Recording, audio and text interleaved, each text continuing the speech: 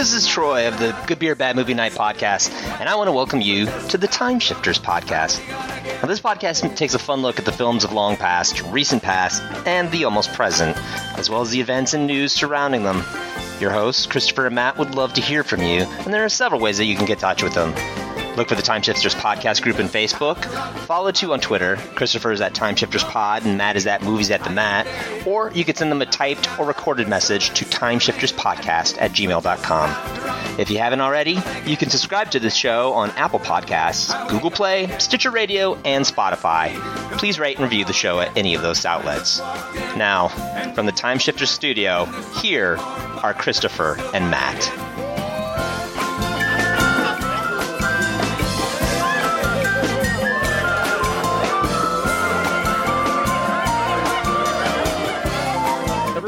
Back a month since our last official recording in studio. I'm here with Matt. Welcome back, Matt. Hey. And coming in on the phone lines, once again, our second repeat guest, I think. Yep. Ruby Gallinati. Hi, Ruby. Hello.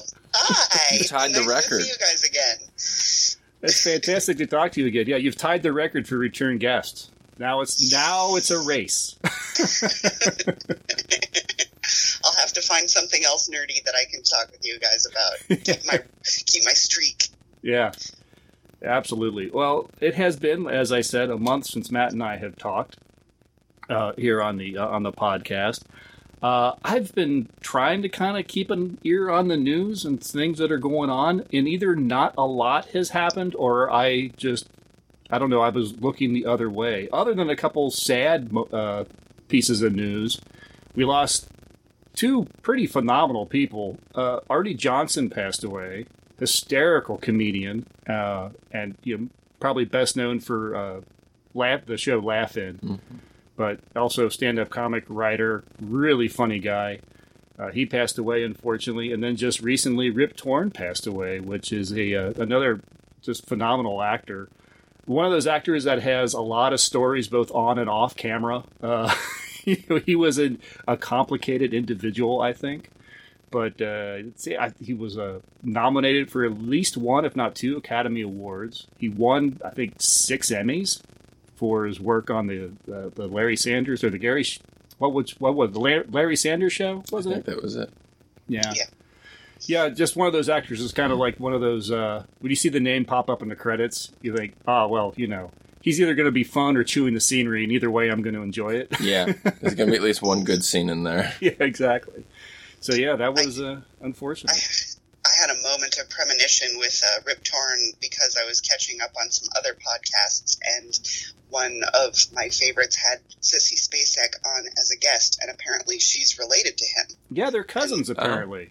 Yeah, which is kind of cool. It was really neat to listen to her talk, but literally as she said Rip Torn, I was like, oh no, he's really old. Oh yeah. No. Yeah. And then within 2 days. So I'm swearing off podcasts for a little while so that nobody else dies, because they're always threes, aren't they? Yeah, but other than that, has there been really much in the way of news, Matt? Well, it's something that we always kind of talk about on and off. I don't know if you heard about this, but the Walking Dead comic suddenly killed off Rick Grimes. Right, I did read that. That's right. And then a few issues later, ended. Oh, really? I didn't realize that. They didn't advertise that it was going to end. They didn't want it. They wanted to surprise readers, and they were just like, "The end. Okay. That's it. So, it's over." As a comic, the comic that was supposed to go on forever, they were like, "Yeah, we're done." Well, yeah, was this we're tired of doing it, or we really can't think of anything else to do? They just said we don't know how to wrap this up. They were just circling an ending and decided to just end it without giving it away. That they worked really hard at keeping that a secret. Good job. And on a only semi-related note, there's now a second Walking Dead spinoff. So there's going to be 3 shows. Well, wait, there was Fear the Walking Dead. The Walking Dead, Fear the Walking Dead. And now this. Oh, and now this. Oh, yeah. This is the second. Okay, yeah, sorry. Second spinoff, 3rd series. I'm miscounting in my head, but I can't count the 2. Zombie math is hard. Yes.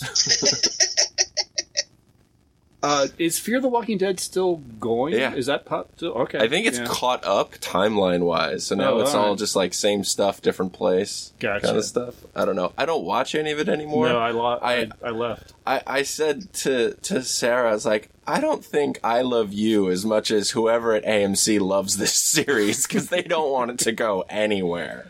Any word on what that spin-off is going to be? It's just another group? Is it going to have anybody we know, or it's so early stages that I haven't read anything. They just announced it was going to happen. Just when I saw it, I just was, really? Are you kidding me? The comic just ended and you're going to start a third series. Yeah, all right. Whatever. Right. So that's it news-wise that I know of. There was a trailer. Floyd actually mentioned it on the Facebook group. He saw the new Terminator teaser trailer. Yeah. What is it? Dark Fate? I think so. I've seen the trailer a bunch in theaters. It's the same one over and over again. Mm-hmm. And I was I watched the trailer. I finally actually sat down and watched it. I think as I was watching, I realized, I've actually seen bits of this and probably didn't really pay attention to what it was. So I actually watched this whole trailer, and it really starts out doing exactly what a trailer should do. It's like, okay, you're pulling me in. You're pulling me in. This is interesting.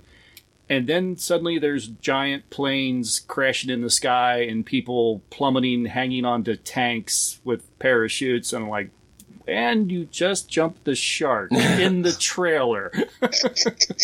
If there's anything about this movie that makes me want to see it, it's that Linda Hamilton is back. Right. Because if you look at the whole franchise, there's really only 2 good movies in it. She's in both. Right. People always talk about why can't they recreate the magic? It's like, well, Arnold is not the magic. He's just the machine. Right. She is. She's the character. She's the one with the human emotions and the real arc and all of that stuff going on. She's the interesting one. Now that they've brought her back, maybe it'll be interesting again. I noticed this one's actually produced by James Cameron. I don't know if he's produced the other... I don't think so. I think he walked away after 2. Right, that's what I thought. So he's kind of coming back and doing something with it too. So maybe that'll help. But yeah, it's... the end of that trailer, when suddenly it just went...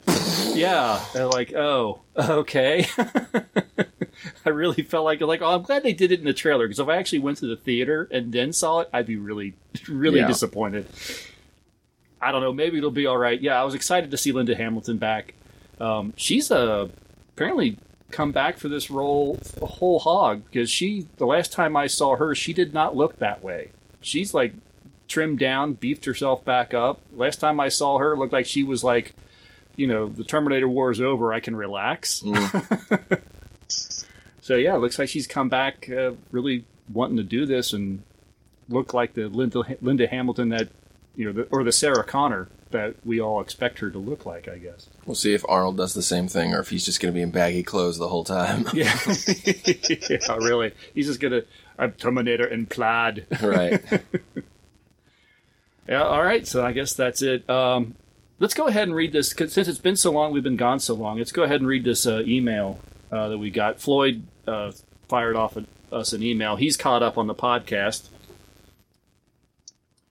And he starts out, he calls it Dread and Sheriff. Well, with listening to Dread and support your local sheriff, I'm finally caught up. I first want to comment on some news. He's talking about going back to, we reported Tim Conway's passing. He says, It was very sad. He says, I was cracking up laughing just listening to you guys describe his antics. A true comedic genius. I would agree. You were commenting on the CWDC series and their villains. I, too, am tired of the season-long villains. I don't mind the current length of the seasons. I just wish they wouldn't have the same villain for the entire run. It gets rather boring. I especially don't like it when there's a season-long villain who crosses over into the next season. As for my preferences, I like Supergirl the best, followed by The Flash, Arrow, and Legends of Tomorrow. So he actually still follows with The Flash. He puts Legends of Tomorrow below where I've heard most people put it. I think that's the opposite order for me. Yeah, that's funny. He says, I watched the trailer for the Dark Crystal Age of Resistance. It looks great. Really looking forward to seeing this in August. Yep, here's to that.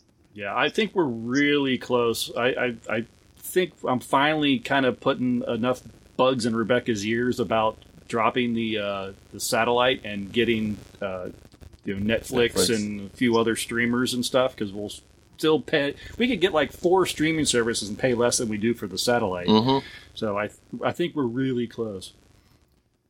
Anyway, back to Floyd. He says, now on to the movies. Like others, I had passed on Dredd based on Sylvester Stallone's version of The Judge. Based on how well you guys like the film, I'll have to watch it. So, yeah, good. I think a lot of people did that. He says, I watched Support Your Local Sheriff. Loved it. The humor was great, but not a parody. It was tongue-in-cheek, and it was tongue-in-cheek. While watching it, I found myself marveling at the details of the sets. For example, the brick walls in the jail cell were uneven. That's what you would expect from a building in a frontier town. It was a fun movie all the way around. Keep up the good work. Interesting. I would have never really picked up on that. Yeah. I have to think the Old West set had to be probably just still left over. Some other set. Yeah, from some other Western that was... They probably just had to clean it up, put a fresh coat of paint on it.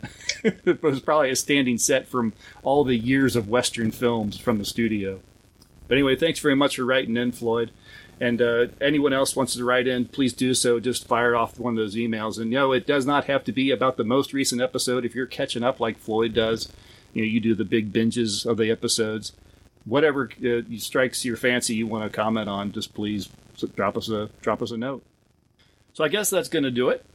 We're going to take a little short break. And when we come back, we're going to talk about 1980s Popeye.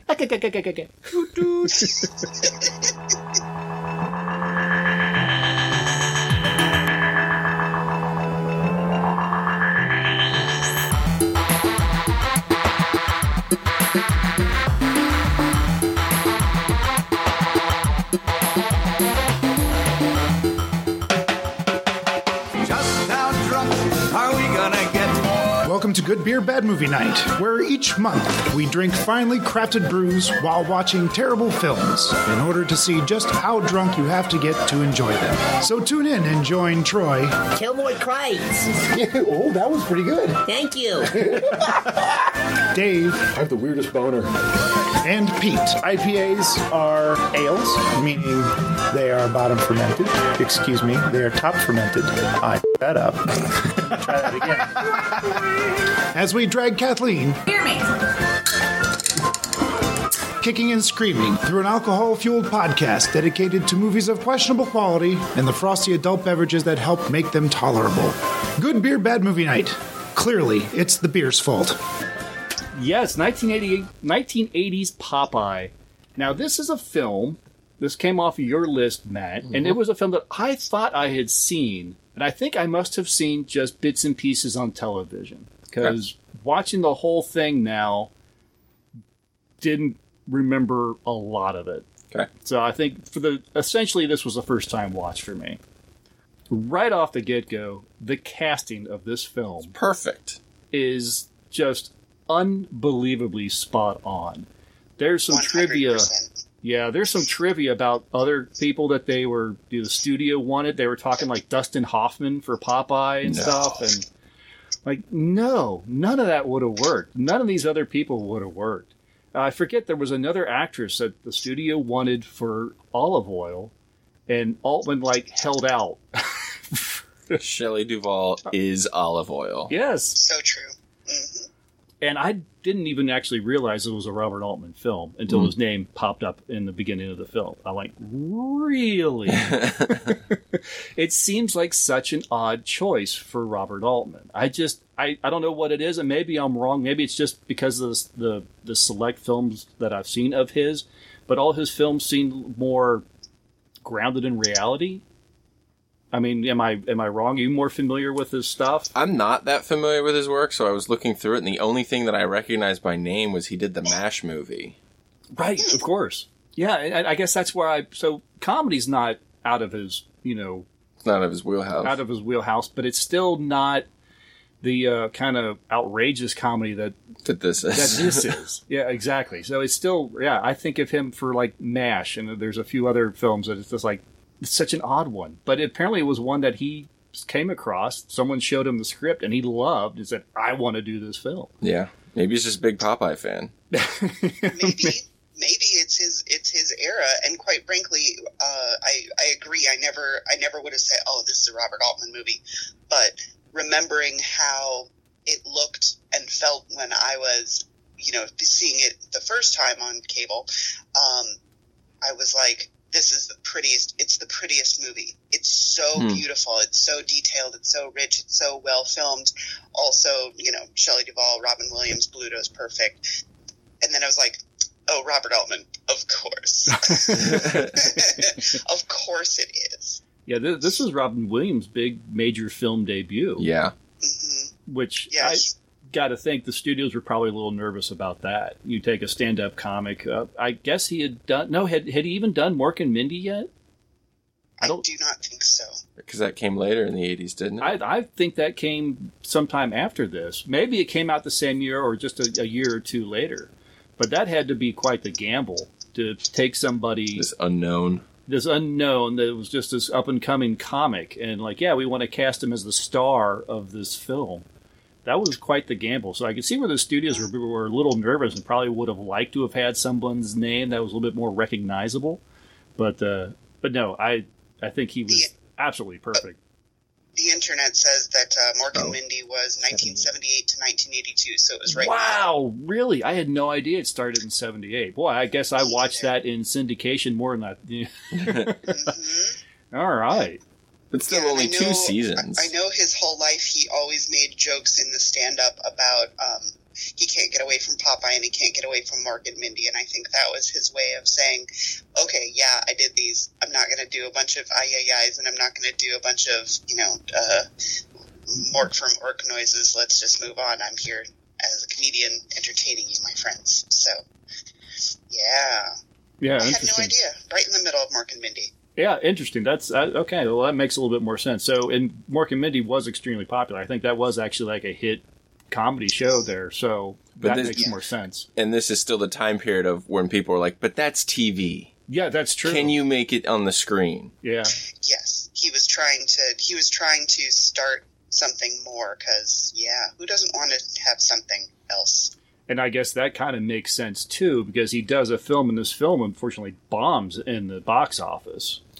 That kind of depends on your point of view because it tripled its budget. Oh, okay. The budget was $20 million. It made $60. I read it was critically panned. Let me put it that way. Right. It was that, and it was the studio that labeled it a bomb, even though it made its money back and then some. I think there was a lot of advertising, so there was a lot of money poured into that. But I don't think it bombed. It just didn't make what they wanted. I think they were expecting like $100 million return. Right. Gotcha. So I just wonder if that's what kind of stalled Robin Williams' film career and sent him back to another, 2-3 years of Mork and Mindy. Right. And, it would take him to kind of leave the zany comedy behind. Right. And become the dramatic actor before in film, before his career really started taking off again. Mm-hmm. Interesting. I think it's also the time of our history where if you were on TV, you were on TV. And if you're in movies, you were in movies. And if you're in theater, you were in theater. And you didn't necessarily ever cross over. So where someone thought that they could do these things, I mean, if anyone can, it's Robin Williams. That man is crazy, crazy, crazy talented. But how ridiculous that he should think that he can do those things. Oh, we don't do those things. Yeah, it is surprising. I'm sure that there's a lot of people, certainly, maybe some younger listeners, younger moviegoers and TV watchers today that are used to seeing the same people on the big screen and on the small screen because now it's much more accepted and it's almost, you almost have to, it's like, I did the film, but you almost have to do the Netflix series or the Hulu series in order to really get your cred or something like that. And there was a time where it was just, TV actors. Well, that's not the same. Yeah. Yep. Right. And never the twain shall meet. But I mean, also, I wonder, because this was a little early in my history for me to care at all, but I wonder if you had more cachet if you were in movies, or if you had more longevity if you were on television, or if it was just, that you got pigeonholed and that's your thing and that's it. And we all know Robin Williams, he cannot be pigeonholed. The man cannot do two things for 7 minutes. He's so kinetic. He's got to do everything. Mm-hmm. And he'll do a great job at any of it. Yeah, absolutely. And I think if you look, when he does go into film, you look at his film career. It's all over the place. It's all over the place. He does do the comedy. He does do some zany stuff. He does do the off-the-wall stuff. But then he also does some very dramatic stuff. And he does creepy. He does creepy so well. Yeah, what was the 1 hour photo? That character always scares me. I didn't want to watch it because I was working in a photo booth at that time. And I'm developing film. I really don't think this is the one for me. Right. And it's just one of those movies of like, it would make you look at the person developing your film for you a little weird, but you realize like, oh, it can be anybody. It can be anybody who's ringing me up at the counter. It can be the person that like, you walk by. It can be that neighbor you don't talk to. And it just gets in your head. You're like, all right, everybody's a monster. I'm staying inside. Yes. Getting back to Popeye, speaking of the time this was made, I am so glad that this movie was made when it was made. Because it was made at a time when you were allowed to create a world. Yeah. Now, if this were made 10, 15 years later, they would have forced Popeye and its characters into our world. Yeah. And made a complete farce out of it. And that would not have worked. It would have annoyed me more than anything. Mm-hmm. So I am so glad they were able to create this weird village, that on this cliffside village, and say, this is the world in which our characters inhabit. And they're straight from the cartoon. Yes. Like, it's not even what I feel in any other script, anyone else's hands. Like, this was just all of the right people coming together. They would have made, like, well, it's Popeye in name. Mm-hmm. But he's not going to have the big burly arms. They're going to have clothes that still look like real clothes, but kind of resemble their clothes. Like, no. This is just, we put the cartoon to live action, and all of those little details will stay. The way that everybody moves, the way everyone's shoes are too big, the way, Bluto punches Popeye and Popeye turns into a hoop and goes down the ramp. It's like, it's so ridiculously faithful to the source material. Popeye swims through the water and he puts his pipe up like a periscope. Like, anyone else, they don't do that. And they lose those wonderful little details that make you go, I've seen that 100 times in the cartoon. Yeah. Yeah, absolutely. And as I understand, they even dive deep into, like, the old comic strips, even, like, the where Popeye began before he was Popeye on his own kind of thing. Like his, he didn't want to eat his spinach, and all that stuff goes back to, like, his earliest days. I thought that was really cool, that they really kind of looked at the source material and just pulled little bits and pieces from it all over. And then, the cartoons and everything. It came to life, on the screen. I think Bluto just goes around and just growls. Yeah. And snarls. Knocks stuff down. Yeah, and none of them actually really move their mouth very much when they talk, except Olive Oil and the incidentals. But I was watching the movie and thinking the same thing as you are. Wow, what an immersive, beautiful, it's like a theater set. It's just exactly every single thing perfect. And I'm like, even when he's talking, Popeye's not moving his mouth. That's amazing. It's very much like watching a comic, a drawn comic. Yeah. Oh, and even Bluto, like you said, he doesn't move his mouth even when he talks, and when he's making his noises, they're always like, like they sound like dinosaur noises or something like that. Yeah, they're not human noises, but but those are Bluto noises. Yes.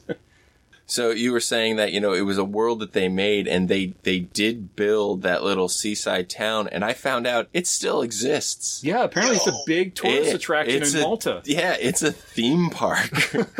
I want to go so badly. That's amazing. We'll have time shifters on the road. We've talked about that for a lot of things. This might be the one. We're going to do a world tour now. Wow. Going back to the casting and everything, too, like you mentioned, Shelley Duvall is Olive Oil. And I have to think she saw that. Someone came to her and said, we want you to for this role. And then you could tell she absolutely had a ball. Yeah. She probably grew up with people telling her she looked like olive oil anyway, you know? And she just completely embraced it. Papa! Whoa! Like every third line is, whoa, no! It's wonderful. And then, her outfit, it's overly baggy. Her shoes are enormous. Yeah. That jet black hair is perfect. Yeah, no, she does just completely embody that character. It's so crazy. And even Wimpy. Yeah. Wimpy was perfect. Everyone in this town, they, of course, I think they may have actually created characters to give Olive Oil a family. Yeah. I don't think her family existed prior to this, but they were also just a lot of fun. A lot of fun. So we've got everything that comes together into this film. Oh, Ray Walston is Poop Deck Pappy. Yes. How awesome was that? Another perfect casting. I loved him. I smiled when I saw his name come up in the credits because I didn't know he was in it. Like, very cool. And I like just that running gag of, because the whole idea is Popeye comes to town, this Sweet Haven seaside town, in search of his long lost father who his dad left when he was 2. And he's just got a feeling that he's in this town, and so he's sticking around to look for him. And it's an origin story because they wanted this to be a franchise, and because it didn't make the money that it did, they just cut it. Mm-hmm. But that would have been a fun thing. Like, what are the adventures now? Now that he'll eat his spinach, and now that he and Olive Oil are together. But so it's this origin of how everyone meets, and then he's sitting in his room one night and he's looking at a picture and we can't see it. And he's like, I'm going to find you, Pappy. I'll find you one day. Puts it down and it's just letters. Me, Papa. I love that joke. And then the call back later when yes. Pappy is looking at a picture of me, son. Me, son. The thing with this movie, I feel, is that I haven't watched it since probably early 80s. And warning, it is a musical, but at the same time, like, I don't know if I could say, like, you would get through it and say, I liked that, I didn't like that, but what an enjoyable thing anyway. Like, It's just so fun. The characterizations are great. Like, is it a movie that you would want to watch over and over and over, or find something, special that only you can see? Like when we talked about Head, I see a lot of things in it that maybe the casual watcher would not. Would I watch Popeye a zillion times? Probably no, but it's always going to have this great spot in my heart, just this little tiny speck of love forever because of all the little moments, all the acting, all the songs. When you guys first put up that you wanted to, get some guests at Popeye, I didn't want to talk about Popeye. What I wanted to do was sing Olive Oil's song. Because he's large. He's large. And he's mine. You can have him. Oh my God, it's so funny. It's just so good.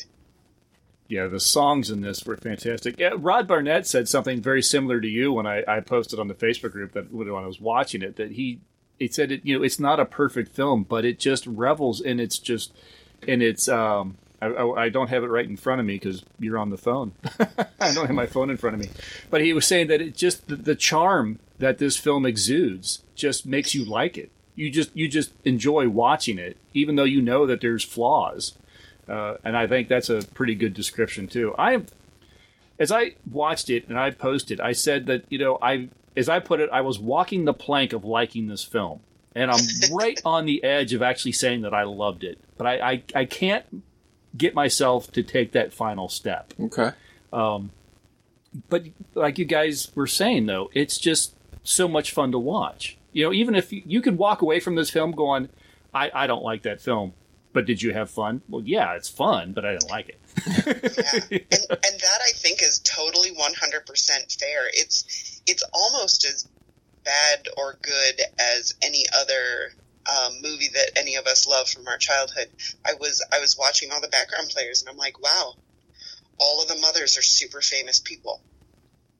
all of the, as you said, Robin Williams, Shelley Duvall went on to do really good things, but like even the backgrounds are so good. Mm-hmm. Do I love the movie? I don't know, but I have the soft spot. I kind of love this movie. I love this movie so much. He loves the movie unequivocally. Yeah, apparently a lot of the extras were European circus performers and acrobats. Sense. I mean, there was one guy who was there who I think he was there just to be Buster Keaton. With kicking the hat and I was going to mention the kicking the hat, and I think that was one of these things where I think it benefits by having someone like Robert Altman behind the camera, because Altman's camera tends to watch things. It tends to be his camera is like your eyes. If you were looking at a world, you're going to be pulled to something like a guy walking down the street constantly kicking his hat, and you're going to linger on that probably longer. It ends up being kind of a long scene watching this guy trying to pick up his hat, and he keeps kicking it one step ahead, and every time he reaches for it, and the camera lingers on that for a while to the point where you're going, okay, we get the joke. But I'm thinking, you know what though? If you were at a park and you saw this happening, you would watch that guy until he was out of sight. Yeah. And that's the way the camera works for this. And then it follows that next person. It transitions to like the police officer, and it follows him for a minute. Yeah, the camera follows him until the guy finally jumps and pounces and catches his hat, and then it goes off to find something else interesting to look at. Uh-huh. And you see that guy again later doing the same thing, but it doesn't linger as long, because then you're going, oh, it's that guy again. Right. Let's see what's going on over here. So Altman does that all the time, though. He'll take his time with things, even at the very, very, very end when they're all on the boat together going after Bluto. Olive Oil's mother has this ridiculously long blink. And I'm like, well, that's gratuitous. And then I was like, but it's the same exact thing when you bring up the gag of kicking the shoe, or the establishing of, Wimpy will walk through the entire restaurant. I mean, he is not afraid to spend the time. This could have been a half an hour romp, and it is 110 minutes. It's almost 2 hours long, you guys. Mm-hmm. I could not believe that, because I sat down the other day and I was like, I can whip this out. It's, it's 9 o'clock. It's fine. No. Well, we're not even outside yet. I'm like, we're not even on the boat. I'm going to turn this off and take a nap. Yeah, I ended up having to kind of break it in between 2 nights, too, because I intended on watching it all the way through, but I actually dozed off. Apparently, I blinked and suddenly the credits were rolling. So I had to go back and watch like the last 20 minutes or so. Yeah, that's fair. It is a product of the 70s and 80s, but yeah, I mean, at least you had to finish it because wow, that last scene, isn't it exciting? Oh yeah, you got the big octopus fight and everything. Yeah. And yeah, you get to see the true Popeye being Popeye with the pipe and the water, the huge giant fist. Yeah. Winding up his fists. Oh, that's so great in the boxing match. And then there's even the part where, like, he gets knocked out of the ring and then instantly jumps in with an entirely new outfit. Yep. Boing. Like, okay. I didn't even catch that. Oh, boy. Yeah. Because Olive Oil's son goes to be in the boxing match and... Castor oil. Yeah, castor oil. He gets his head handed to him, and Popeye's all like, why don't you pick on someone your own size? Bang! And then, bing! I'm back in boxer shorts and in a tank top. It's like, well, that was a quick wardrobe change. But that's exactly what would have happened in a Popeye cartoon. Right. It knew what it was, and it knew it wanted to be those things, and I love it for it. Mm-hmm. And I even like, there's this great part where, so Olive is trying to sneak out of her engagement party to Bluto. She's singing my favorite song. Singing the large. He's large. And it's after she snuck out, and Popeye's out because nobody wants to talk to him since he's a stranger in town. And so they bump into each other, and as they're talking, some random unknown woman takes Olive Oil's basket and puts in her own with her baby. Mm-hmm. And they realize there's now an abandoned, like, 1-year-old in this basket. And Robin riffs with the kid. Yeah. For, like, a minute. Where he's, like, picking up the letter, and the kid starts crying. I don't think that was supposed to happen. But he's just sort of like, oh, you're okay. Oh, you're okay. And then he starts to read the letter and he's like, this is my baby. And then you hear the kid go, baby. He goes, yeah, you're a baby. It says right here. And he just kept it going. He made it work. There's no way that was scripted. No, I picked up on that too. I thought that was a great little moment. That guy can riff with anybody. Yep. It's Robin Williams just being Robin Williams right there as Popeye. As Popeye. And I love how they never once gender that baby. Never once. Nope, it's Sweet Pea. They argue over it. It's just Sweet Pea. They do argue over it at one point where Olive Oyl is like, this is what we're going to put her in. And Popeye goes, her, it's a him. It's my Sweet Pea. Yeah. What are you going to, Sweet Pea, that's a terrible name. What are you going to name it? Motor oil or whatever? Yeah, and he talks to himself. It looks like each of them, even though it was put into their care. Right. Yeah. The baby resembles each of them so much. You can tell that it's a boy or a girl. Okay. Okay, great. And yeah, there's this part where Popeye just starts having a conversation with himself, and I wonder how much of it was written versus how much of it was just Robin understanding the character, because he's just sort of like, oh, she can't tell me what to do. Well, it looks like she just did. Well, who asked you? Nobody asked me. Who are you anyway? I'm you. Like, oh, Popeye's nuts. I'm going to blame Robin Williams. I'm going to say everything wonderful and crazy about this movie is definitely Robin Williams. There's my love. Oh, absolutely. No, I think, especially at this point in his career, too, you didn't hire Robin Williams to read a script. No. I remember reading something about in Mork and Mindy, where they said the writers just got to the point where they were trying to write scripts, and Robin Williams would just do the Robin Williams thing with his scripts. And they just got so used to it. They get to the point where there was just points in the script where they say Robin Williams goes off here. Yeah. And they gave him openings to be Robin Williams, to do his crazy antics and stuff in the show. If you want to have a good time, go look up on YouTube Mork and Mindy bloopers. Oh, I'm sure. The stuff that they couldn't air is ridiculous. I'll definitely I think I've seen some of them. It's been a long time, though. There's one where he says something, and I think it's about the studio head, and you can see everybody, or can't see it, but all of a sudden it becomes real quiet, and he's just sort of like, all right, I went too far. Trying to think what else I wanted to say about this film. I mean, I kind of hit some of the high points. The things that really jumped out at me is just, the Robert Altman seems like an odd choice, but I think the perfect choice after watching the film. The casting, like I said, is just phenomenal. The story's fairly simple. Yeah. There's nothing really outrageous about it. Bluto's, of course, bad. Popeye finds his pappy. It's all there, and all the characters there. Wimpy is constantly trying to get someone to give him a hamburger, and he'll gladly pay them Tuesday for that hamburger today. Yes. The whole song about it. Yeah. Did you notice who the tax man was? Donald Moffat. Yeah. He just passed away this past year, or earlier this year, I guess. I think that's the youngest I've ever seen him as. There's stuff older than this where I'm like, he looks older than that. Yeah. Yeah, he was, and again, he was just, that had to be one of those ones where you're like, hey, Donald, do you want to go to Malta and be in a film? Sure. Do you want to be the most ludicrous tax man in history? Yeah. Oh, you're new here? New person tax. Hey, there's a sarcasm tax, Max. I'll have to. Oh, you paid with exact change? Exact change tax. Such a zany world, and like I said, I'm just... Even if this isn't a film that I can't put my I love it stamp on it, it is still a film that I appreciate that it was made when it was made, like I said, just because they could create that world. I feel like that's almost the best you can do, because this movie's not going to change your life. No. I mean, it's not, but I think it's worth watching because it's all of the things we've talked about. I mean, it's immersive, it's a musical if you like that, it's got a zillion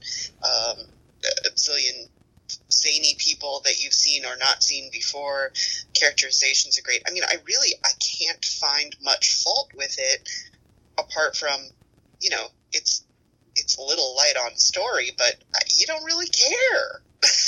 I mean, weren't all late 70s, early 80s movies kind of light on story? Mm-hmm. And it's a comic book movie that isn't like, it's not an action-based character. He gets into a couple of fights, but, that's not really what Popeye's about either.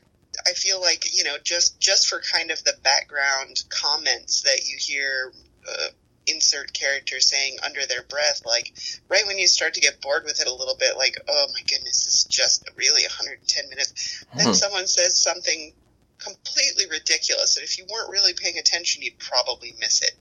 Mm-hmm. And it gets you just interested enough to get to the next thing that we all need because we're, modern movie watchers. Yeah, I was just thinking of that the boat chase scene, which seems to go on forever, and you're wondering, why are we watching this whole thing? But if you sit there and watch it, and if you listen to Pappy...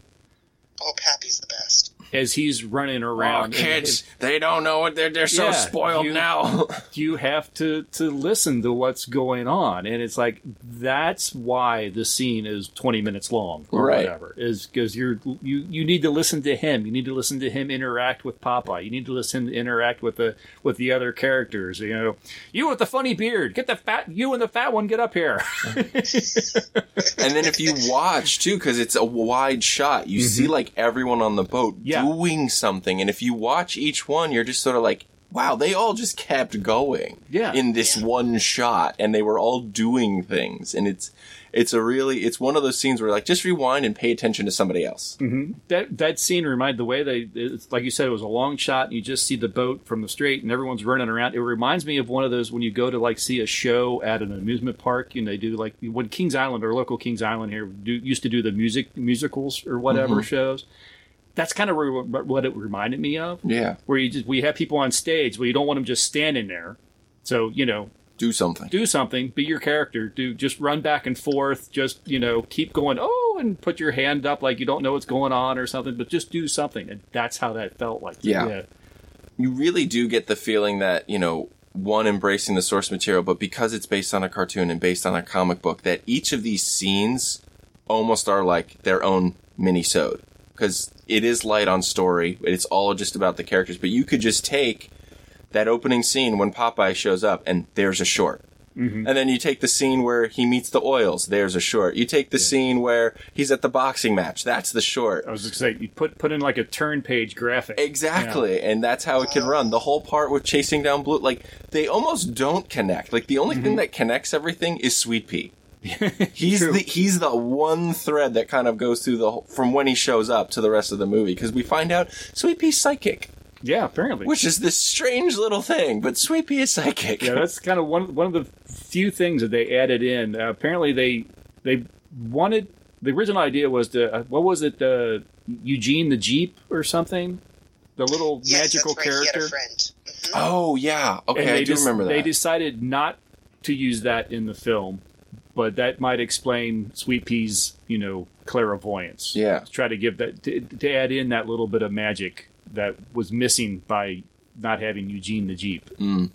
Ruby, you were saying where it's like, oh, I'm starting to get a little bored. For me, that happens right around the part where they're like, he took Sweet Pea to the races.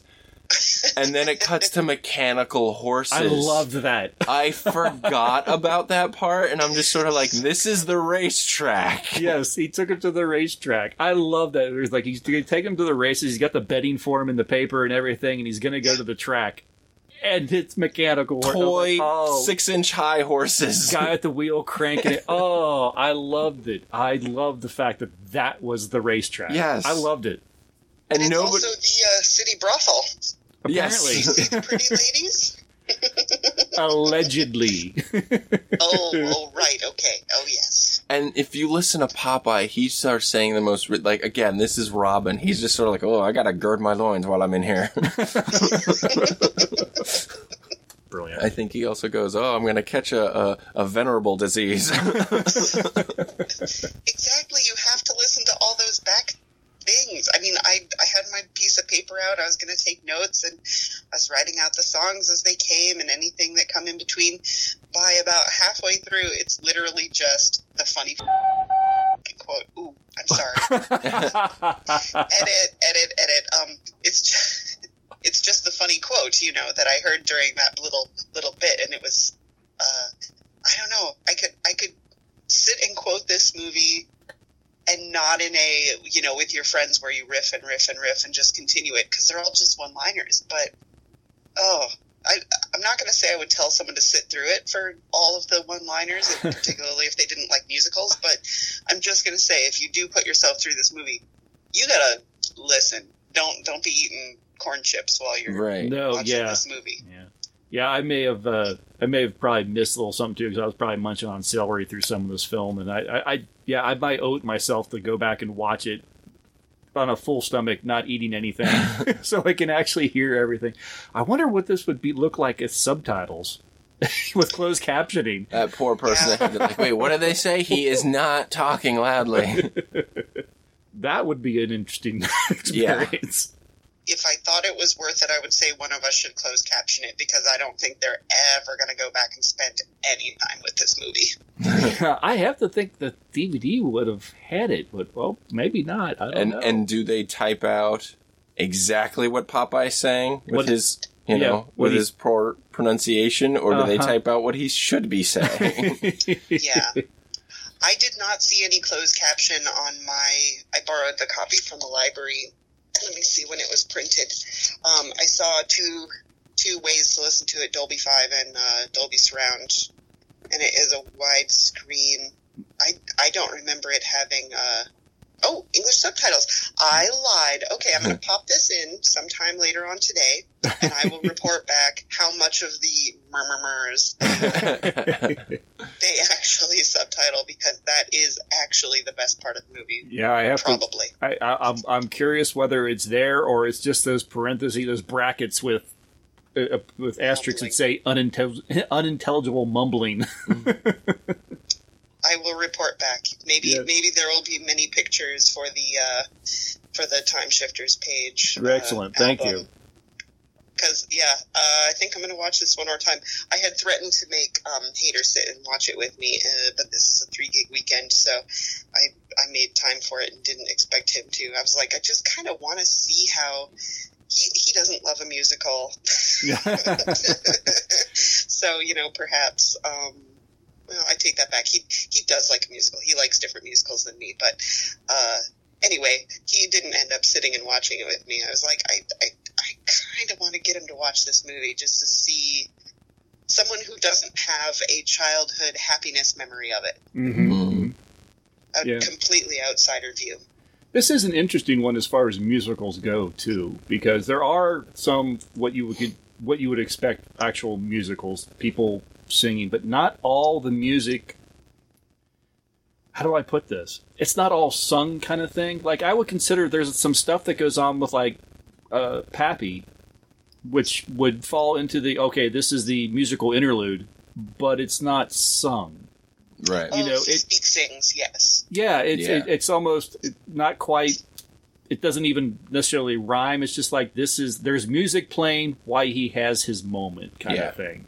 And there are several of those, not just with him, but I think that happens a couple times through in this film. I thought that makes it kind of an odd one as far as the musical genre, because it does have the actual, like you were saying, the Olive Oil, when she does her bits, that's actually in song for the most part. Yes, and the very first scene is much like a Broadway musical. I mean, it explains the whole town to you. Mm-hmm. It says why it's called Sweet Haven. I don't know if I have anything else to say, Matt. That's all I got. I mean, I love this movie. I think I first saw it when I was like 10, 12 years old, and I loved the hell out of it then. My brother watched it like a year later, and the part where Popeye fights the octopus and hits it so hard that you just see it fly into the air. Yeah. At the time, that was the funniest thing in the world to him. We both have asthma, and he needed to take a break. Wow. That's funny. Because he's like, what is it? It's just this tiny little dot of an octopus that's in the air, and for whatever reason, that just tickled him so hard. Mm-hmm. So, yeah, I always have fond memories of this movie, one reason or another. Yeah, there's just something, it's like a simple fun. Yeah. With this film, when olive oil was like stuck in the tube, and her feet are dangling in the water, and the octopus is starting like, oh, who is that down there? And it's you're getting fresh. It's just all those little moments throughout this film. It is just this. It's a simple pleasure kind of movie. It really is, and it's one that you could see yourself, even if you don't like seek out to watch it again. It is one of those films that you would stop and pause for a little bit if you're like doing the old channel flips, and you turned on TV and Popeye's on. You'd sit there and watch for a little while. I'd watch to the end. They're only 8 minutes in. I'm here now. Yeah, this would be a great Saturday morning after all the cartoons, before you really get into your, things for the day. This would be a perfect movie for that. Yeah. There you go. Well, okay. So I asked Matt Ruby any last comments on Popeye? I got nothing. I can't believe we talked for an hour about it, honestly. I'm impressed with us. Excellent. So what is going up in your neck of the woods with the Mimiverse there, Ruby? Oh, speaking of hater, no, hang on. I gotta say, the photos I have seen of him in the Chris Mims' latest film, The Phantom Lake Kids, was... Oh... The shots of him cutting the grass as General Castle were... they're so good. I loved it. One of those need to be framed and put on a wall somewhere, Ruby. Yeah, he's adorable. That actually is real life. That's how he mows our grass. That's what I want to believe. You totally should. I love it. Oh man, Phantom Lake Paddle Scouts now have I'm flipping back because he's so adorable in the mowing grass outfit. I'm flipping through the films of Christopher R. Mim. Now there's a patch for the boys too. Well, the kids, I guess. Sweet. Oh. So, so that's super fun. So it sounds like Chris Mims well on his way on his next film, which is the Phantom Lake Kids and the monster. The Beast That Walks Among Us, I believe. Right. So yeah.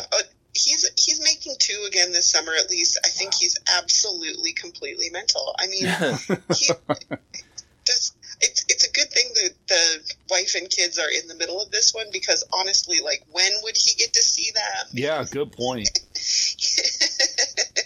Yeah, Matt, I've been meaning to ask you. I know you watched Monster at Phantom Lake and you enjoyed it. You talked about seeing some of the other films. Did you and your wife ever look into any of the other ones? I haven't yet. It's just more because I want to watch them, but I want to buy the copies, because I'm the kind of person, if I just watch it streaming, then I'll be like, well, now I've seen it. I don't have to buy it. I want to buy them. I want to support this. So it's just been more of a finance thing of I haven't done it yet, but I will.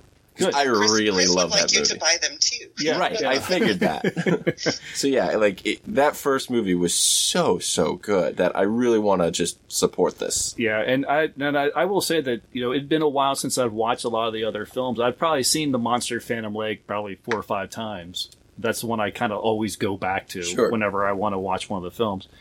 And I've gone back and watched the films that come directly after that. In my head, I was remembering them going, I don't remember liking them as much or whatever.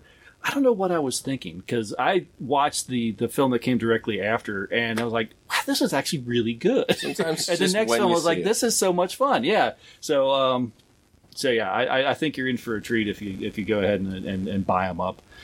I think you'll like them. Yeah. And there'll be a few that you might not, but that's okay. There'll be something in there that you do like, and you'll start at least, if nothing else, it's one of those things where you'll start seeing the gags, or you start seeing the moments that run through all the films, and you're like, that's that thing. And then I'll still have a collection too. It'll be like, I've got the Mimiverse. Yeah, exactly. And you definitely need to see Danny Johnson Saves the World before this latest film, The Phantom Lake Kids. Okay. Because I would consider it sort of a kind of a nice sequel, maybe. Well, but remember, you can always watch them out of order too. That's true.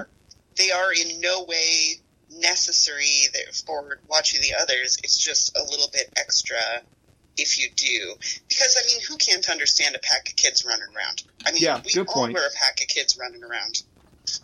That's true. Yeah, I think the next 2, I have them kind of mixed in my head, because there's a there's a family that has taken over the mantle a little bit while we're on hiatus, and they've found things to be very excited about. And I feel like on this next pair of movies, Mark has some on-screen time, and I feel like I've been kind of a consultant for the Perkinses, because I have a lot of like theater experience and like making junk experience, and not a lot of time to help right now. Gotcha. And so Chris put up on his website that, you know, he wants someone to make a whole bunch of tombstones. And then I you know, it was 10 o'clock at night looking, and the Perkinses were saying, oh, I might be interested in this. I wonder how hard it is. And so I like fired them off a quick message on the messenger and said, you can totally do this. Here's all the things you need to know. Message me. Like, you're going to be fine. Just do it. It's super fun and you're going to love it. And they came over,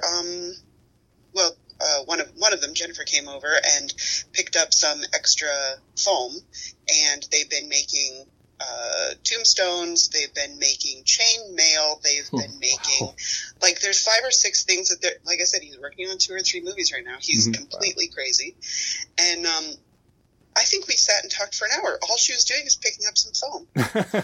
We had spare foam, and I'm like, okay, well, now that you've done the easy part with the blue foam and the pink foam, you've got your head around it, you got your tools and techniques. Now you can use the bead foam, which is cheaper and less satisfying and has more challenges. And she's like, we're going to do that. Okay, I'm going to come get the rest of this. And I'm like, God bless you. That's amazing. I'm so glad you're having a good time. There's no reason not to help your friends make something fun. Yeah, absolutely. No, and the whole thing, and one of the things that comes through with all his films is the collaborative effort of, you know, the friends and family and everyone involved.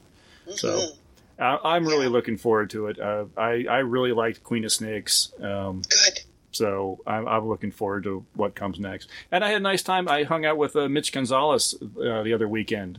Oh, at Monster Bash? At Monster Bash, He's super fun. He was actually super fun, and he was there. I think he came to the Monster Bash with Chris Mim one year and just fell in love with it. He came again. He actually did the latex snakes for another filmmaker, Joshua Kennedy, who did House of the Gorgon, and he needed some little latex snakes for the Gorgon's hair, and so he did the snakes and sent them. And so he came to the Bash because Joshua Kennedy was bringing the film to the Bash, so he came again. But now I think he's talking he's going to come next year too, because now he loves the Bash. So yay, it's so much fun. So I'll be seeing Mitch quite a lot. Well, at least once a year. Hey, that's more than I've seen you recently. So that is true. Go. Yeah, well, hopefully that will change sometime in the near future. Well, don't move to my neighborhood or anything. No. I'd like to see you, but your family. Let's not go crazy. Okay, good. Yeah, I mean, we are from Minnesota here. We're like, oh yeah, sure, come on over, but then don't. Yeah. No, not really. Not true over here. You come by anytime, but no, it's always pleasant to see friends. It's always pleasant. At least we have the telephone and the internet where we can all stay in contact, because wow, there's some really fun people in this world. Holy moly. There are, absolutely. Well, Ruby, thank you very much for calling in and joining us here and talking Popeye a little bit. It's so much fun. Thank you, too, for having me again. And don't let anyone get number 3 without calling me for first red refusal. Maybe we'll if it comes up, we'll have you on no matter what. And we'll just keep the tie running. Oh my goodness! It's between you and Matt's wife, so I'm biased. She's probably easier to get, but I bet you we've got some similar tastes. Yeah, that's true. Yeah. Well, thanks for having me, gentlemen. You all have a great day, and we'll keep listening on the iTunes and sharing and Spotify's and whatever else we get your time shifters on. Excellent. Thank you very much, Ruby. That's going to do it, everybody. We'll talk to you in a couple weeks. What are we watching next time, Matt? 1959's The Bloody Brood. Oh, Brood. Brood. That's why I couldn't find it. Yes, that is going to be a fun one. That's going to be neat. All right, I'm looking forward to seeing what you think of that one. All right, so we'll talk to you in a couple weeks. Bye, everybody.